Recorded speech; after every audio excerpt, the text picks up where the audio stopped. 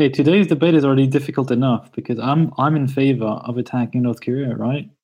Don't Maybe. talk too fast because you may be shocked at my argument today. It does make me think. So then it's going to be an interesting one then. I think, yeah. Should we get started? Let's get started.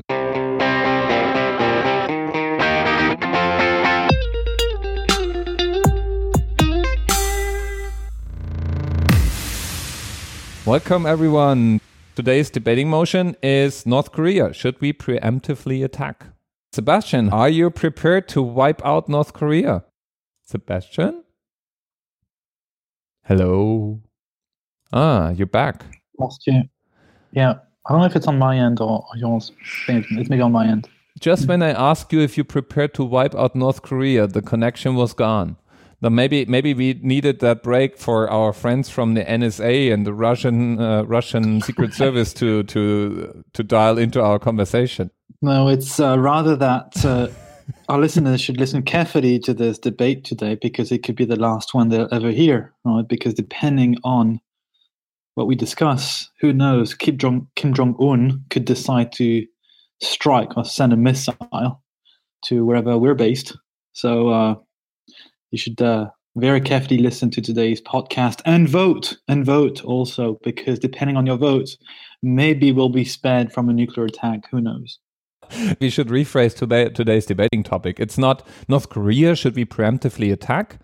Actually, it's more like, who is scaring you more today? That's probably the better debate motion, indeed.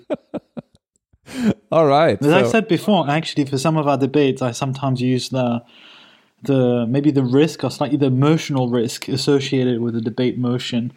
And today I will have to use that, although I think there's some rational arguments to support the risk, not just the emotional aspect of it. So maybe we got a glimpse into Sebastian's debating tactics today. Are you ready? Let's do this. We do this. Okay, let's do this. Sebastian goes first and argues for the motion. This is a message for Kim Jong-un, the dictator of North Korea. This is a debate. This is not a committee that will decide whether to proceed or not with an attack. And my side was randomly assigned. And I say this because they had a bit of a scare out there in Korea when they saw The Dictator, the film, a few years ago.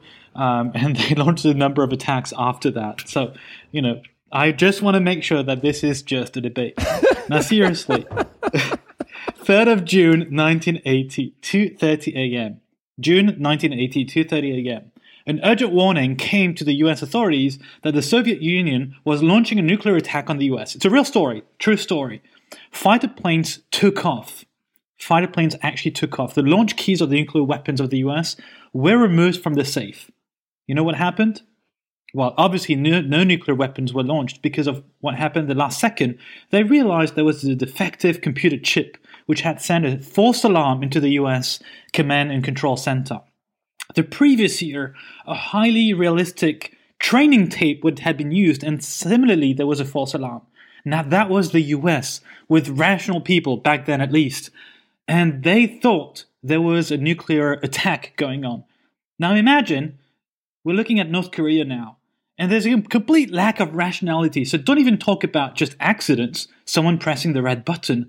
Just imagine this crazy dictator and crazy generals around him, very sensitive, very paranoid. Look at the film, The Dictator, as I was mentioning, or the fact that he killed his half-brother in the airport of Malaysia. And then anything can happen. We're not even just talking about glitches. The thing is, and I'll conclude my first 2 minutes with that, North Korea is very, very close to having all the elements in place. Intercontinental ballistic missiles with a nuclear warhead. They have all the elements in place almost. Do we want to wait? I say no, we have to attack first. These guys are crazy. Let's not play with those fools. And now on to Dirk. Yeah, I know that we tend to think of North Korea as poor and backwards country with a mad and dangerous leader, and you kind of fell into that trap yourself. But a dear friend of mine actually traveled there. She visited North Korea 2 years ago, and she came back with pictures that look like a country that you could also look at with Western eyes. It's a pretty normal country with regular people, regular traffic. I've seen crazier in other parts of the world. North Korea also is likely to have nuclear weapons. You're right on that. And it's not close. They are actually having it. They definitely had a couple of nuclear missile tests. And there have been plenty of other weapons in that country. North Korea is a country with one of the largest armies of this planet. 1.3 million soldiers in active duty, 4.7 million reservists. North Korea isn't easy to fight with. They are not easy to defend. They are not easy to overwhelm in one strike. If the mighty US Army marches in, then we are not done with that. That basically starts a war. Attacking North Korea means a full-scale war in a region that is dangerously close to armed conflict already. There are countries like Japan discussing to arm themselves. China is having interests in the region. And by the way, they are protecting North Korea as it stands right now. So given that they have nuclear weapons, given that the region is volatile as it is, then a preemptive attack is about the most stupid thing that we can do in the region. And therefore, I'm against the motion. Now it's Sebastian's turn. Let's hear his rebuttal. The fact that North Korea may have perfectly normal citizens is not the question today. The fact is their leadership is crazy. And if you're not convinced enough, look at how the dictator has assassinated his half-brother using the most deadly weapon, chemical weapon, the VX thingy, which I had never heard of. He's ready to use that in an airport. I mean, how more crazy can you get? And I'm not suggesting here to use nuclear attack on them, and we can go back into the actual details of what we could do. The thing is, you're not proposing any alternative. You're just saying, well, we can just sit and wait until they become just crazy. They launch missiles, which will not be able to be, once they're launched, we'll not be able to strike them down. There will be some casualties. There will be some nuclear weapons falling on U.S. soil or Japan or Korea. It is very, very likely to happen. Here's the thing. Maybe by taking down the leadership, the dictator, some of the generals, the army generals, the rest of the army will be topless. And in general, in that case, when the army does not have any commander in charge, they don't know what to do. So they will most likely surrender in that case, however big or small the army. Now, some additional points here. The more you wait, the more tricky it becomes, the more risky it becomes. They keep launching missiles, they keep testing. It becomes more and more dangerous. Do we really want to wait until it's too late, until they actually manage to make their nuclear warhead small enough to fit on an intercontinental ballistic missile? I'm not sure we can afford to wait. Now, if you tell me you're ready to take the risk, I am not.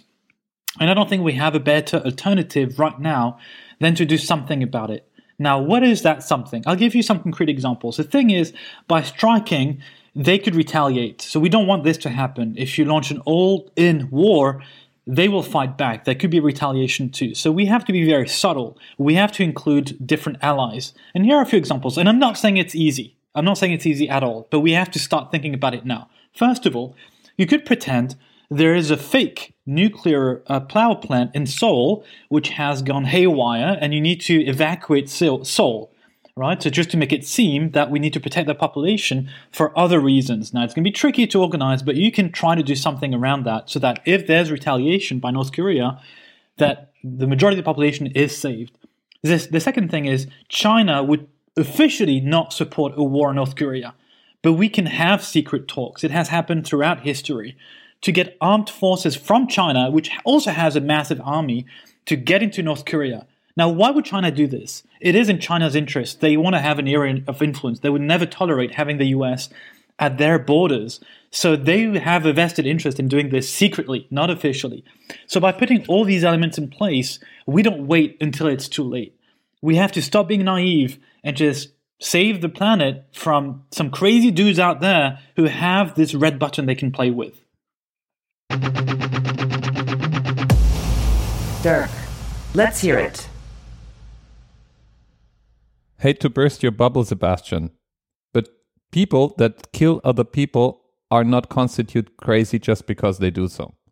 We have people like Putin, who has much more nuclear weapons than the North Korean dictator, and who allegedly killed people too. We have US presidents that are not that sane either. So the argument, there is a crazy guy in office, we have to protect ourselves, that's not cutting it. Because let's face it, in the region and with what probably Kim Jong-un tries to accomplish, it's not that crazy. Because once he has nuclear weapons, and let's assume we are not preemptively striking, then he has a place at the table, and that may be working to his advantage and to the advantage of North Korea. So there is some logic to it. He's not acting completely without logic right now. So why is he building nuclear weapons? Because he wants to be able to use them as a leverage, discussing with other large, powerful players in the global political landscape. Now let's go to the weapons back. I'm not talking about in a preemptive strike necessarily that the US throws an atomic bomb on North Korea.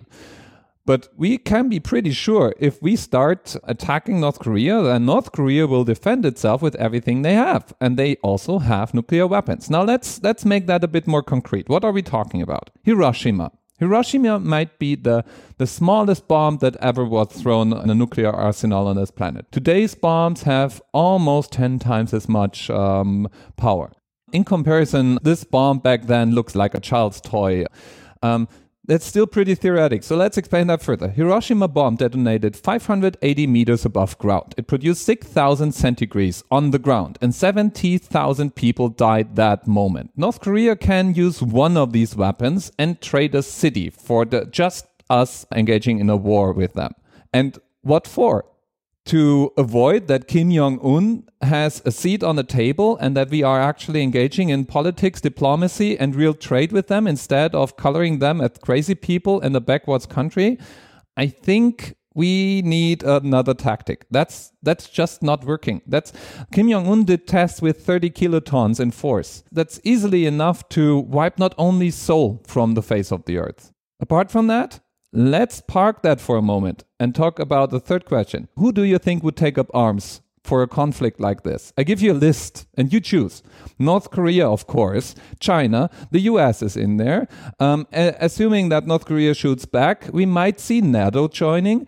South Korea, of course. In the region are a couple of other Asian countries that are not exactly peaceful as well. So we talk about a world war here that you're about to start. A world war because we are scared of someone else joining a table that starts to feel quite crowded already. And someone we color as being crazy because he kills other people, individuals, yes, in airports. But I think there is a history of leaders killing people that are not colored as crazy. And we make a difference for Kim Jong-un. So, sorry, I rest my case here. I'm not only against the motion, I think it's madness. Final statements. Next up, Sebastian. Yes, some people are crazy, not just presidents who look orange on TV screens. But here's the thing. With people like Putin, like Trump, it is possible to negotiate. They're not paranoid. They may, in the case of Putin, murder political opponents, but they're not paranoid to the point of going crazy and thinking that their half-brother may take over at some point. And this is a key difference. North Korea seems to be willing to take all the risks. It's a little bit like suicide terrorists. When people are ready to die, there's no negotiation possible. I don't think Putin himself is ready to put Russia or his own family or his friends at stake. And that's a key difference in negotiation. So we have to stop being naive. Yes, there's a risk of war. There probably would be war, but we have to stop being naive. And the thing is, I started this debate by talking about false alarms. That's another major risk I see. Some guy in North Korea may think the US is attacking when it's not, and launch a missile, and then we're not ready. So I'm rather in favor of a war that we can control a little bit than just to wait, and then just the worst things happen. So yes, let's preemptively think about how to attack North Korea to get rid of their leadership and make the world safer. Dirk. You talk as if a starting missile also means a landing missile. We know that there are anti-missile systems. So let's build that up. I'm with you on preemptive measures. So let's put him on the table. Discussing with the guy probably helps against paranoia as well. My case is this. It is impossible to win an armed conflict with North Korea in one swift move. There's no decapitating move that we can think of. Second, it will bring the whole world into a war right away. Third, if only half of our Western propaganda regarding Kim Jong-un is true, then attacking North Korea will almost certainly lead to a nuclear weapon being deployed. And that will lead to the death of hundreds of thousands, just because we think he's crazy. And here's where, again, I rest my case. I think this is irresponsible, and therefore I hope our audience joins me in being against that motion.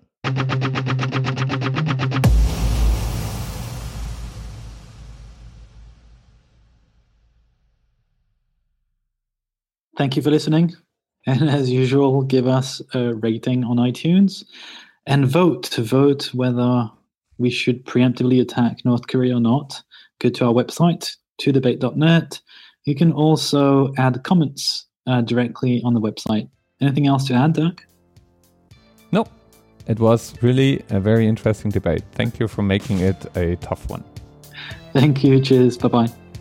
Cheers.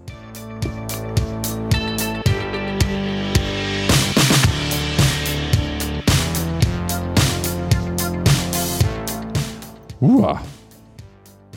Okay, that was the debate. Now you can say that you agree with me. Agree with you in what? That we should preemptively attack? No. Come on, Deep. No. No, it's madness.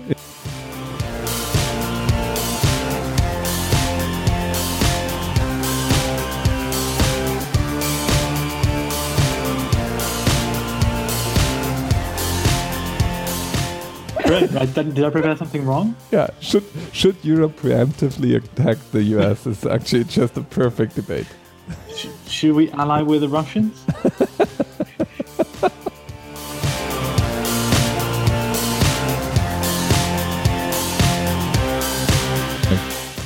Yeah, let's preemptively attack US. The more I think of it, the more sense it makes. Should we flip the coin as to who decides what on which side?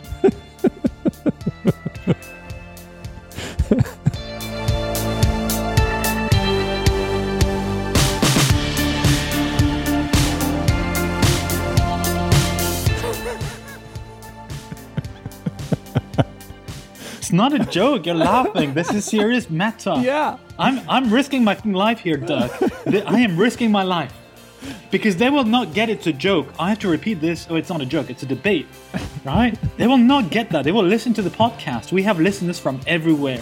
I look at Google Analytics. We have people listening to us from everywhere. I am certain someone will hear it from North Korea. Now I'm risking my life and you're laughing? Oh, God.